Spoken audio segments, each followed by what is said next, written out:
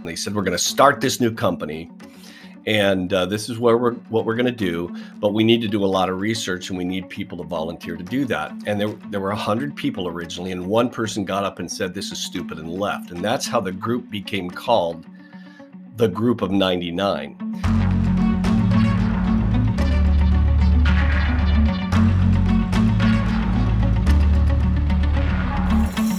Welcome to the Miles and the Markers podcast. I'm Gene Girdley, your host and author of the book of the same name, The Miles and the Markers, 52 Weeks of Experiences to Improve Your Life and Enhance Your Journey. And today we're going to be talking from the book, Mile 11, Sales is an Honorable Profession. Now, this is a kind of a funny topic because we're going to get into my experience in automotive sales. And the reason I say it's a funny topic is because if you ask consumers to rank professions that are trustworthy, car salespeople rank just above politicians at the bottom of the trustworthy list. And my background in ministry and education makes me an unlikely candidate to be a car salesperson. Or I should say it made me an unlikely candidate to be a car salesperson.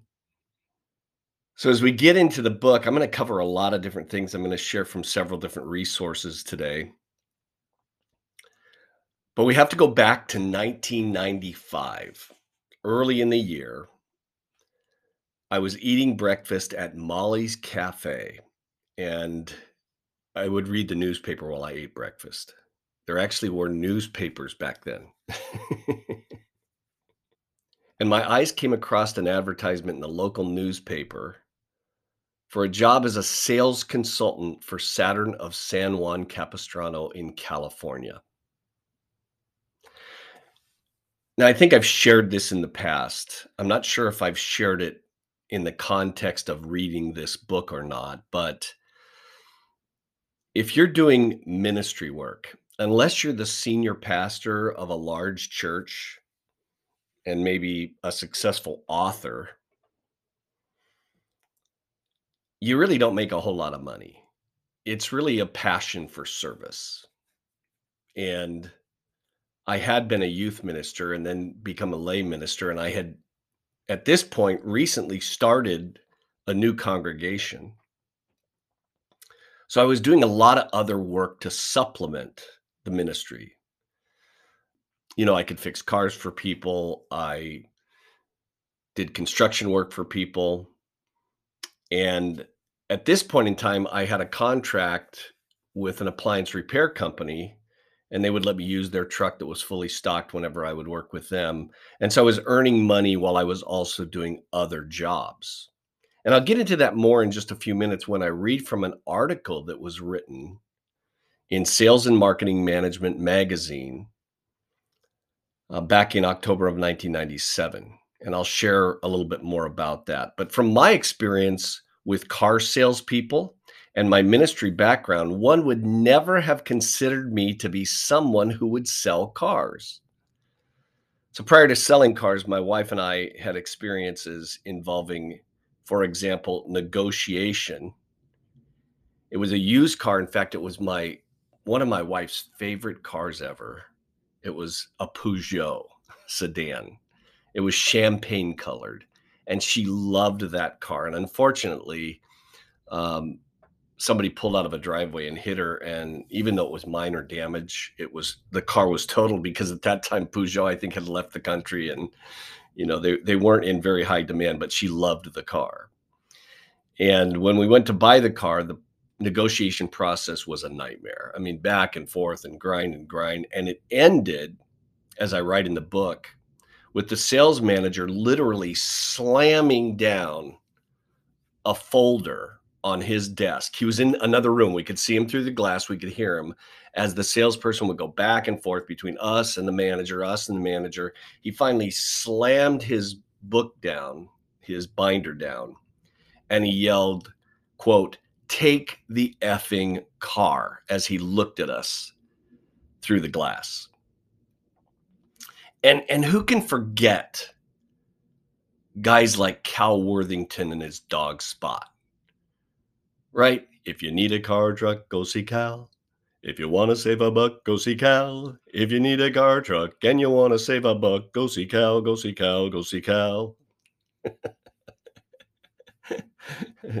Don't worry, you won't hear me sing a whole lot on this podcast anyway. I guess if you attended church with me, you'd hear me sing, but or another one, and this one is kind of famous. You can actually, if you want to really understand the way consumers have in the past viewed the car business and why there are so many disruptors out there right now trying to change the landscape, just go to YouTube and search Ralph Williams. Ralph Williams um, going off or something like that. And you'll find Ralph Williams in black and white because he had such a bad reputation. He was just basically going, I don't care what my reputation is. And it's just a foul mouth, straight to the point comments about basically negative perceptions of automotive salespeople and automotive dealers, which at the time was horrendous. It's still bad, unfortunately, in some cases. So I'm sitting there at Molly's Cafe in San Juan Capistrano reading the newspaper. I scan an ad, and the ad says, traditional car salesmen need not apply. So, what did that mean? Traditional car salesmen need not apply. Well, I showed up the next day with my resume in hand because I was looking for a career where I could make money to provide for my family. And I had never thought about selling cars. Now, I do want to backtrack a little bit because I had sold other things before. My parents were Amway distributors years and years and years ago. And I would, as a young man, 12 years old, go to their meetings with them and see some of their demonstrations. And so occasionally, when I had nothing to do and wanted to make a little bit of money, I'd go door to door with their Amway products and sell them to people. They actually had a bug spray that was so safe that they would demonstrate it by spraying it on their finger and licking the bug spray. So I was wandering around the neighborhood with a can of bug spray, spraying it on my hand door to door and licking the bug spray. There's Gene Girdley, the demonstrator salesman. But the process, now back to the book, the process my career would take later would be to learn and teach the story behind Saturn Corporation and how different it indeed was. Their slogan was a different kind of company, a different kind of car. Now, part of that story involved my dealer principal. His name was John Campbell, who actually served in Congress as a US congressman for, I think, 13 or 14 years. I don't remember for sure. But he was on a plane to go to a dealer meeting, and he ended up sharing a seat right next to someone who most of people in the car business know. His name is Carl Sewell. He wrote the book Customers for Life. Now, John Campbell already had Mazda dealer, Nissan dealer, Ford dealer, and Saturn hadn't been in existence at this point. And John was one of the first dealers in the country to do a no hassle, no haggle approach at his existing dealerships. And there's a great story behind John, and his dad used to be a newspaper editor for the Los Angeles Times, and his dad actually bought the dealerships originally. And then because his dad was not a finance guy and John was a CPA, who was still in school at I believe USC at the time, his dad asked him to come to the dealership during the summer and go through the books. So John actually got a trailer and parked it at the Nissan store and spent the whole summer going through the books and identified some of the horrible, nonsensical, crooked stuff that was going on at his dad's dealership. And he eventually basically took over the dealers on behalf of his dad. So, really an interesting story. John is a fabulous guy. I think I've said before that there was only a handful of people that I ever would work for at dealerships, and John is certainly one of them. In fact, I also worked for him after I had become a Saturn trainer. He called me back and asked me to come back to work for him at his Saab franchises that he had opened. So am so grateful for John and who he is as a person and what he allowed me to do in my career. So it was a great experience with John. But he was sitting on this plane with Carl Sewell, and Carl mentioned this new company that GM was putting out called Saturn. And he explained the story that he had heard. And if John wasn't the first one to sign the dealer agreement, he was certainly within the top one or two um, to sign the Saturn agreement to become a Saturn dealer. And he eventually had 4 Saturn stores. And one of the unique things that Saturn did, so first of all, real briefly, the background is that the story goes that Saturn brought 100 people, or General Motors brought 100 people into a room. They were managers and leaders within the organization. They said, we're going to start this new company. And this is what we're going to do, but we need to do a lot of research, and we need people to volunteer to do that. And there were 100 people originally, and one person got up and said, "This is stupid," and left. And that's how the group became called the Group of 99. And they put in 2 million man hours of research, and they came up with things like no hassle, no haggle, and the market area approach. Because the number one thing that consumers said they hated about shopping for cars was the negotiation process because of how long it took, and they didn't know if they were really getting a good deal. And the number one thing that dealers said they didn't like in this research was that there was their dealership right here on this corner, and a mile away, the the organization would sell another dealership to somebody else, and then customers would go back and forth between the dealers and play them against each other. And so that's how Saturn came up with the market area approach, where a dealer would own an entire market. And that way, and then they would advertise within their own market. And so John owned Saturn of Orange County. So he had the whole county of Orange County, California, and 4 stores within that at its peak. And that helped the dealers to stabilize their own market. And it was a wonderful approach, and such a great idea involved with that. So John was one of the first to build a franchise in Orange County, California. And he was also one of the first to sign the Saturn agreement. So I write that little story in the book about he signed up for the franchise. And then I talk about the values, Saturn values that were developed. And this was based on that research as well. It was based on what customers wanted. It was based on what dealers said they needed. It was based on what people who worked in dealerships said that they wanted and they looked for. And in this case, there was a mission, a philosophy, and 5 values. And those 5 Saturn values, as I said, fit me like a glove. And they included things like focusing on customer enthusiasm, teamwork, continuous improvement. A few weeks ago, I shared the story about the Marine who came and bought the car for me from Camp Pendleton. And I talked about the Saturn values card that we carried around in our pocket.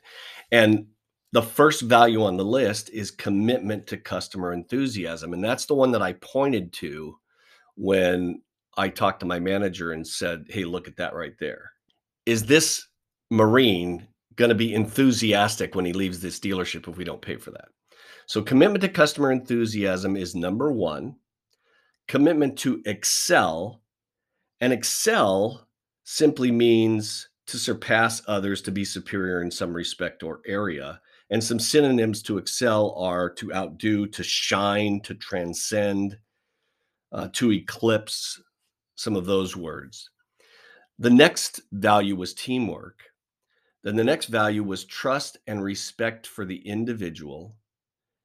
And the last value was commitment to continuous improvement. And we made this easy to remember, 3 C's and 2 T's. So commitment to customer enthusiasm, commitment to excel, teamwork, trust and respect for the individual, and commitment to continuous improvement. So those values were values that as a minister, as an educator, were easy for me to adapt to. And the idea of no hassle, no haggle, and honest and upfront pricing was a perfect fit. Now, later, and I think I am going to talk about this elsewhere in the book, But I thought it'd be a good time to actually read from the article that was written in the October 1997 Sales and Marketing Management magazine with Michael Dell on the cover. And it says how he assembled the number one sales force. And so they listed the top 100 sales forces at the time, and Saturn came in at number 13. And I got a call from their editor who interviewed me. Her name is Sarah Lorge. I'm actually connected to her on LinkedIn today. And she wrote this little piece. She wrote the article about Saturn, but then she also wrote little pop outs, blurbs called the President's Club. And that idea actually came from Saturn of Orange County. We had a thing called the President's Club, where if you made the President's Club, then John would take you away, you and your significant other, for 3 days, all expenses paid, do whatever you want. And it was just such a great experience. So I was fortunate enough to make the President's Club. And in the President's Club blurb on page 66, Sarah wrote, Highway to Heaven. And so I'm going to read from that article. Gene Girdley is the last person you'd figure to be a car salesman. That's because Girdley, 39, is an ordained Protestant minister. In 1995, he was leading a home fellowship group of 30 people who met twice a week, teaching high school and coaching football and baseball, while he and his wife were raising 4 kids of their own. To clarify, I was teaching junior high at the time. Quote, it got to be pretty scary financially, Girdley says. I wasn't sure what I was going to do. I started looking for a company to work for whose values were in line with mine, end quote. Girdley answered an ad for a sales consultant with a Saturn retailer in San Juan Capistrano, California. With no higher power than complete faith in the Saturn sales process, which instructs sales consultants, quote, to work with the customers, focusing on their wants and needs to help them in the decision-making process to purchase a vehicle, end quote. Girdley finished second in sales in Orange County that first year. Quote, if there is one part that sums it up for me, Girdley says, it's the greeting. I say, welcome to Saturn of San Juan. Is this your first visit to a Saturn retailer? And after they respond, we provide honest, upfront information throughout the sales process. In April 1996, Girdley became a financial services manager. He's the person customers speak to once they've decided to buy a car. Girdley explains the payment plans and lets customers know about the optional features on the car. Again, Girdley tops the region in his category, dollars per car average, which is revenue that is generated above the price of the car. In early July, after an extensive interview process, Girdley was hired by Saturn in Spring Hill, Tennessee, as a traveling trainer. He joins an elite group of 15 Saturn trainers in the country. When they asked me, why do you want to be a trainer? I said, because I believe we can do the Saturn process and still make money, Girdley says. You really can do it Saturn-like, end quote. Although the new job will require some travel, and 25 years later of travel, he and his family are convinced that it's the right move for him. Quote, I'm cut out to be an educator, Girdley says. It's where my visions lie. And that's the end of that article. So I was honored to be able to be a part of that. And I still have that magazine here in my folder, which I pulled the sheet out and read from. So, I was an educator, and I really believe that education, when it comes to people shopping for a car, uh, or when it comes to people learning about your dealership or learning about products or services or what processes are, that education is the key. Sales is nothing more to me than education. And that's what makes it an honorable profession if you will focus on that. The challenge is that we still have too many dealers out there who are simply focused on the transaction. They really don't care much about the consumer as a human being. And that's why there are so many disruptors out there. But the interesting part about all of this is you hear this story is how many people are trying today, not and I shouldn't say really people, I should say how many manufacturers and dealer groups and dealers are trying to put on a cloak or clothe themselves with what appears to be a process very similar to what Saturn did. Now, there are some who are doing it exactly that way, and I think it's interesting. I was asked yesterday during a podcast interview about Saturn and whether or not Saturn was just ahead of its time. And I talk more in the book about the Saturn story, so I'm not going to get into it too much here. Stay tuned for that. But yes, in fact, I do believe that Saturn was probably ahead of its time, not for consumers, but for the automotive industry. They just weren't ready yet to do what customers really want because the focus for them is their bottom line. And it still is, unfortunately, for too many. Now, I sum this up, this mile, with two quotes from Zig Ziglar regarding sales. And they made a huge difference in my career. The first is, quote, "You can get everything you want in life as long as you help enough other people get what they want," end quote. The second is, quote, "Don't try to change someone's mind. Help them make a new decision based on new information." And that was related to how I addressed what are commonly known as objections, right? I don't try to change their mind. Just try to help them make a new decision based on new information. And my career skyrocketed partly because of my sales success and in part because of my past as an educator and a minister. And so the mile marker 11 from the book, understand the qualities of a sales professional, such as honesty and integrity, provide value in your products and services, and make sure they meet your clients' wants and needs. So that's it for the podcast for Wednesday, February 16th, 2022. I appreciate you for joining me today. And every time you decide to listen to the Miles and the Markers podcast, go out and make it a great rest of your week. God bless you and have a great day.